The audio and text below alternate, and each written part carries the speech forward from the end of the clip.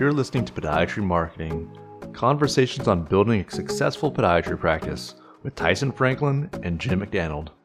Well, welcome back to Podiatry Marketing. I'm your host, Jim McDaniel. With me always is Tyson Franklin. Tyson, how are things going there in Australia? It is fantastic, Jim. Good to be here again for another week. And just to point out to people too that even us experts on our microphones sometimes make mistakes. And we're having a bit of a laugh at the beginning of this because my microphone wasn't set up properly. And then I also forgot to press record, which take two. We're doing fantastic now. Well, I think that's the joys of having a partner in crime or a teammate to work with you on these things, right? Like I heard things, you didn't hear things, but we were able to clear things up and jump into a productive day of podiatry marketing talk. So all's well that ends well, right? So yeah, I know. So today I want to talk about free website downloads, and I think it's a fantastic opportunity when you've done certain marketing. And people have come to your website. For some reason, they've chosen your website over others. They've clicked on there, and then while they're on there, they may not be ready to make a decision right now. They're waiting for more information. And I think while they're on your website, it's a perfect opportunity to say, well, while you're thinking about it, let me offer you something for free that you can download and can give you more information in the area that you may have been searching for.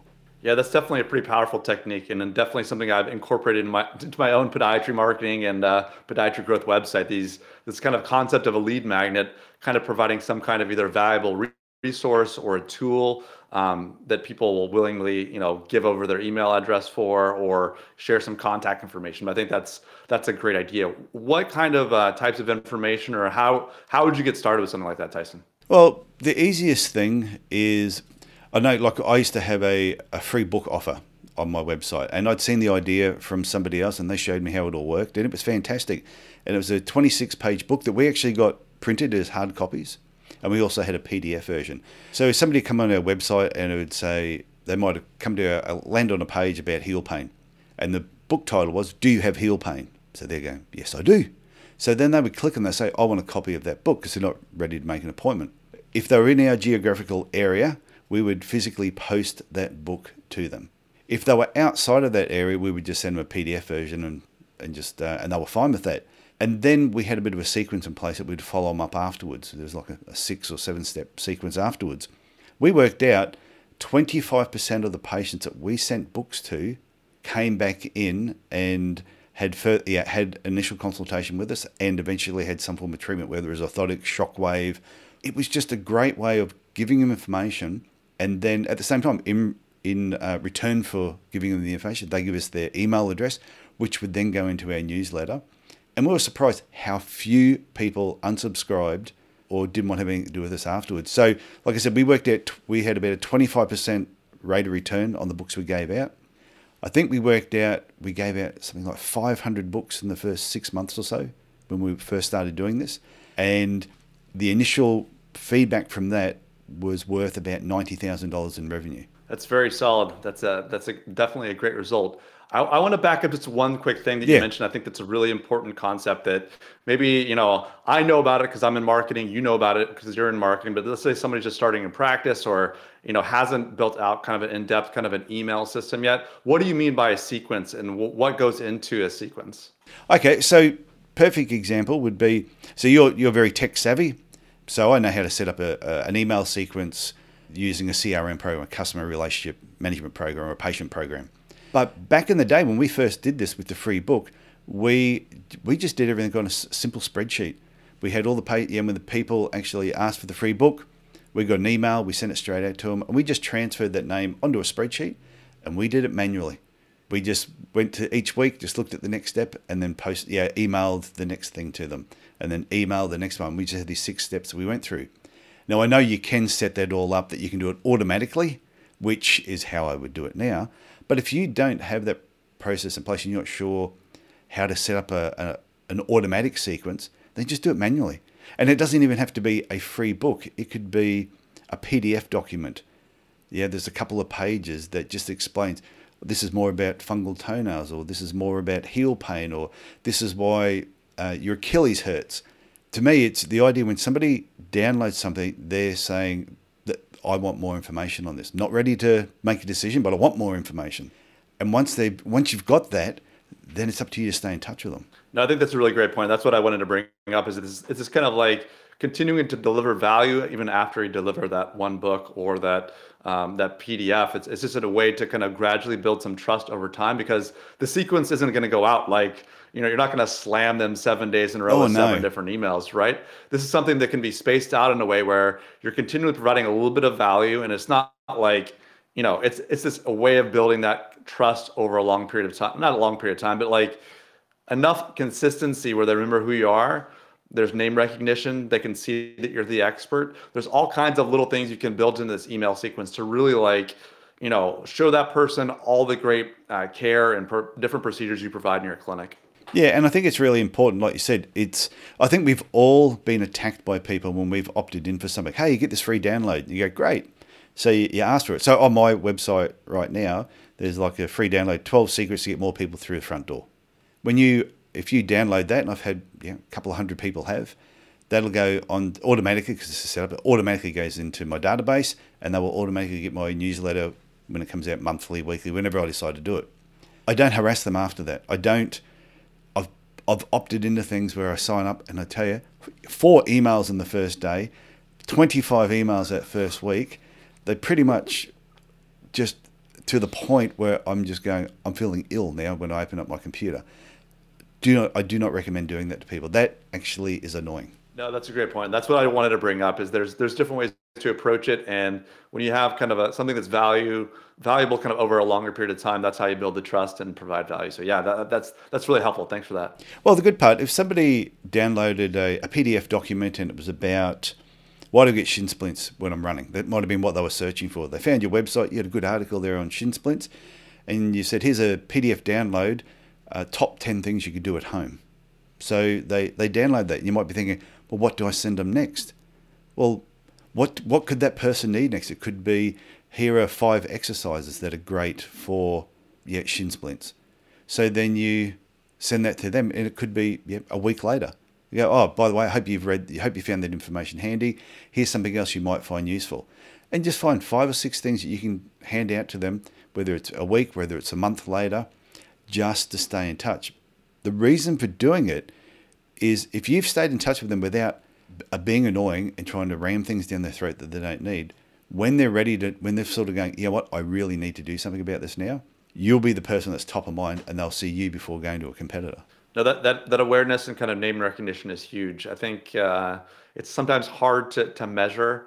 Like obviously with this system, you can kind of see who's subscribed to your email newsletter or who's opted in, where you have some of their contact information. But getting that general awareness, whether it's on paid channels, even through things like Google search optimization, those things can be very, very hard to do. So another kind of tool in your tool belt to kind of get that name recognition and that local awareness is huge.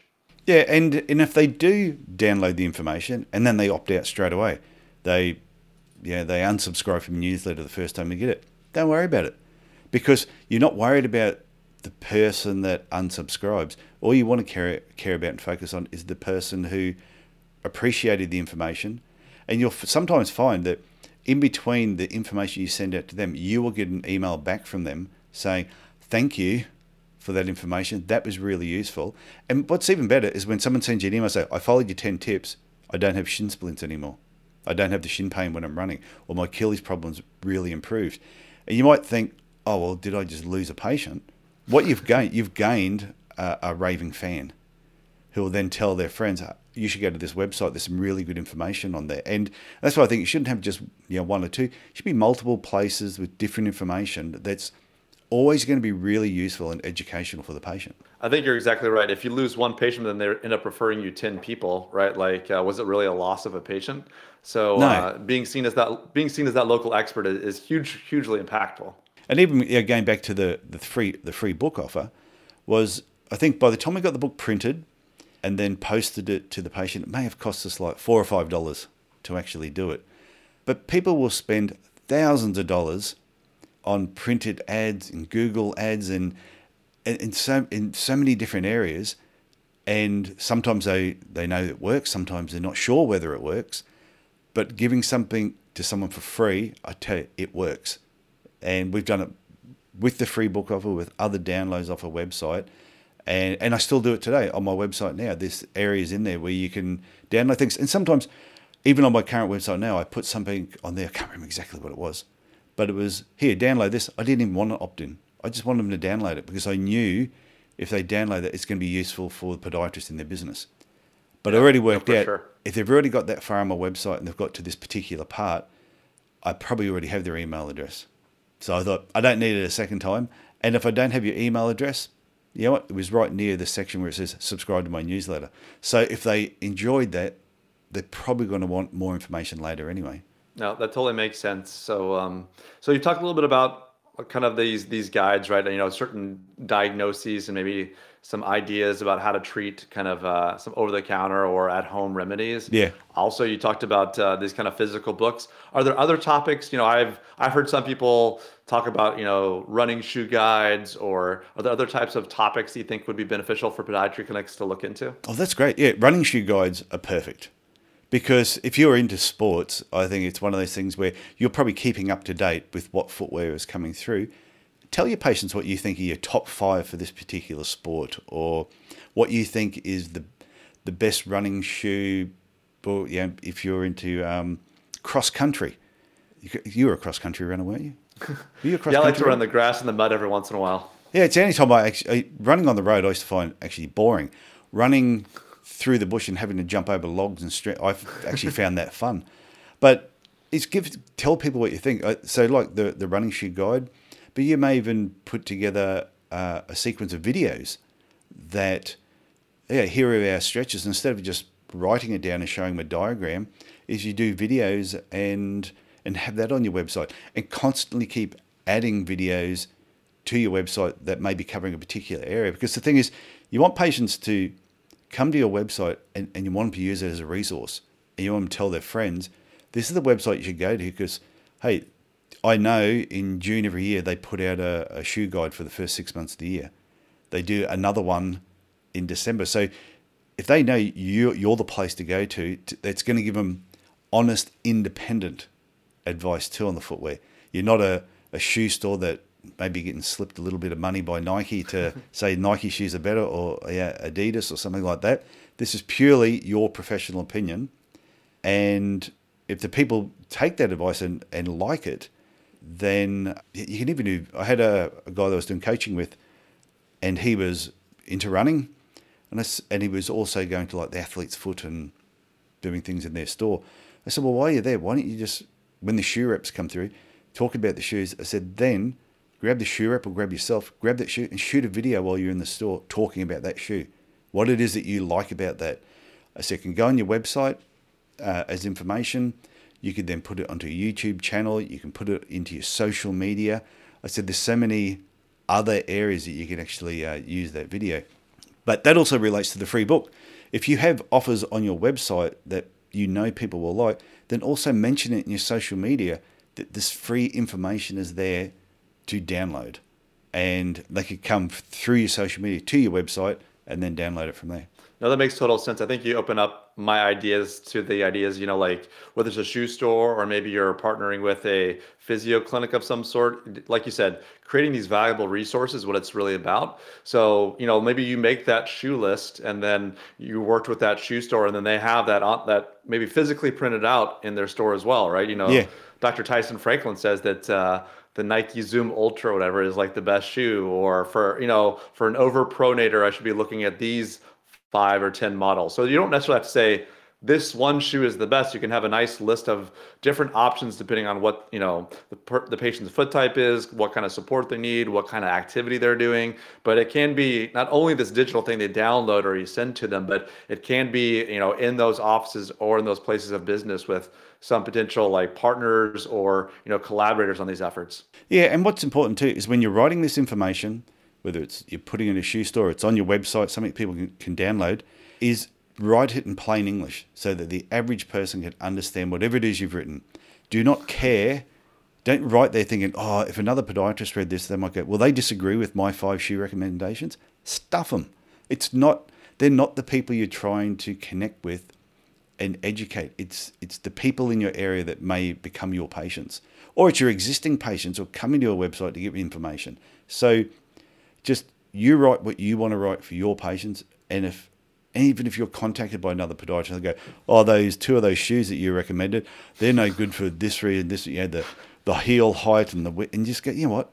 Don't worry about it. Everything you do, it should be what is the best thing for my patient based on the experience you have and your own knowledge, and be willing to just put it out there and give them the information. And if you've got a friend who's a podiatrist says, oh, that there, you probably change it a little bit, then change it. But you know what you're doing, just put it out there.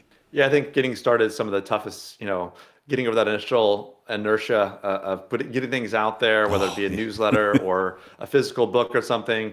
Once you do it and you have this kind of like, it's something you can always iterate on or improve. Yeah. But it's getting it out there that first time that's kind of like feels uncomfortable. You're not sure what to do. So I think, like you said, you got to just kind of take the leap. And then if it's not perfect, that's okay. Like, I think sometimes in medicine or even in podiatry, we feel like you have to be so precise. And in a lot of ways you do, whether it's, doing surgery and stuff like that. But when it comes to your marketing, there's definitely, like you said, if you pick the wrong shoe model, it's not the end of the world, right? Like these are things that you can work on. The shoe models are always changing, or, the piece of marketing or the book you make can always be improved upon. So don't be too hard on yourself. It's better to have it 80% or 85% of the way there and ship it, as opposed to have it be 99% of the way there and sitting on your shelf. Yeah, let's just say 80% out the door is better than 100% in your drawer.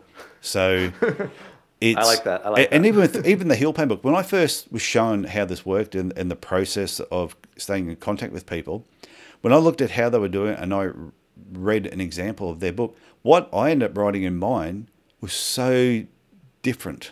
There was a lot of stuff that was similar, but I put my own twist on it so that it was me. It was written by me. It was my book.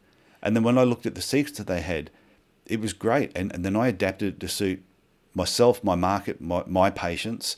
And that's what I reckon people should do. If you've seen what other people are doing, and I had a couple of clients where, I did one, say, on heel pain, but they wanted to do one on bunion surgery. So I helped them do the process of writing the thing, to getting the sequence all set up, and it went gangbusters for them. So it's getting the knowledge out of your head, putting it into something that's a simple format. And the ideal thing of a free book over a PDF, a 1-sheet or 2-sheet PDF, you might download it and they may never read it. Or they might print it out and they'll fold it up and it's gone. But when a book's 26 pages, it's a little bit harder, and it's a hard copy and you post it to them. It's not the sort of thing you get and go, oh yeah, and throw it in the bin. You go, oh, I'll put that on the coffee table. So you know that more and more it hangs around a long time. It'll get put in a drawer and make it pulled out again 2 years' time, but it is going to hang around for a lot longer. That's the bonus of doing a hard copy book over a PDF. And I'll ask you the question, Jim. Have you ever asked for something, got a 50-page booklet or something PDF? How many times have you sat there and read it from start to finish? I mean, I just had a momentary panic as far as like the size of my downloads folder. I'm sure everyone on this listening to this podcast right now has a spick and span desktop. There's nothing in their downloads folder. They just have a very clean, awesome digital life. Obviously, I work in front of the computer quite a bit, and honestly, my downloads folder is basically an archive. Yeah. So if it wasn't for the search function within my Mac, and if it doesn't have the name of what it is in the file name, like if I download it and it's 01237 document.doc or something, like I will probably never see that document ever again. So I would say that if you do PDFs, make sure you name it something very relevant. Yes. So when if they do go to search for it, well, it's not going to be a sticky or stick on a shelf like the book. Make sure that file is named something like heel pain guide or something very easy to search for. Yeah, it is. I reckon they should call the downloads folder lost and found. Because I tell you, I've lost a lot more in there than I've ever found, because you constantly, oh yeah, that looks good. That's interesting. I'll get that. Because it's so easy to download them, you've got so much that you never have time to go through it. And that is the advantage of using hard copy, like a hard copy 26-page book in your local area. And like I said, if it costs you $5 to get it printed and posted out to people, it's best $5 you'll ever spend. So, and sure. right now, as soon as a person gets it, they're not going to throw that out. So they've got something tangible, and they'll end up reading it. Well, I think, every time I go to the mailbox and get something that's an actual piece of mail and not a bill or, some request for a donation, like there's very little in the mail these days that's actually something you're super amped about. So like getting a book or a thicker little package in the mail can definitely brighten somebody's day, especially if they're suffering from heel pain or something that you can take care of. Yeah, and I used to find that with there was a store here called Barbecues Galore. Used to send me a newsletter in the mail. It was like 4-page, big thing folded a couple of times, and I'd read it from start to finish, without a doubt, because I would just be sitting on the lounge just reading through all the barbecue, new sauces, tongs. Then all of a sudden they went to electronic, and I cannot remember the last time I actually read it from start to finish. Probably haven't been in their store for 3 years, because there's another barbecue store which is better. So that's where I go. And what they send me their news, they're still electronic, but it's a little bit more concise, so it's easier to get through. So, there you go. Anyway, that's all I wanted to talk about today, was basically using your website. Your website is a marketing tool, but take it that one step further and offer free downloads in different areas, whether it's a free book, PDF, shoe guide, just something that you can give people more information, and they can download stuff while you're sleeping at night, and they can read about it. No, that makes total sense. Providing some value, building trust over a long period of time is great for your practice. So thanks for sharing all those nuggets today, Tyson. We greatly appreciate it. No, it's good. Look forward to talking to you next week, Jim. Sounds great, Tyson. Okay, bye. Bye now. Thanks for listening to Podiatry Marketing with Tyson Franklin and Jim McDaniel. Subscribe and learn more at Podiatry Marketing. That's the website address, podiatry.marketing.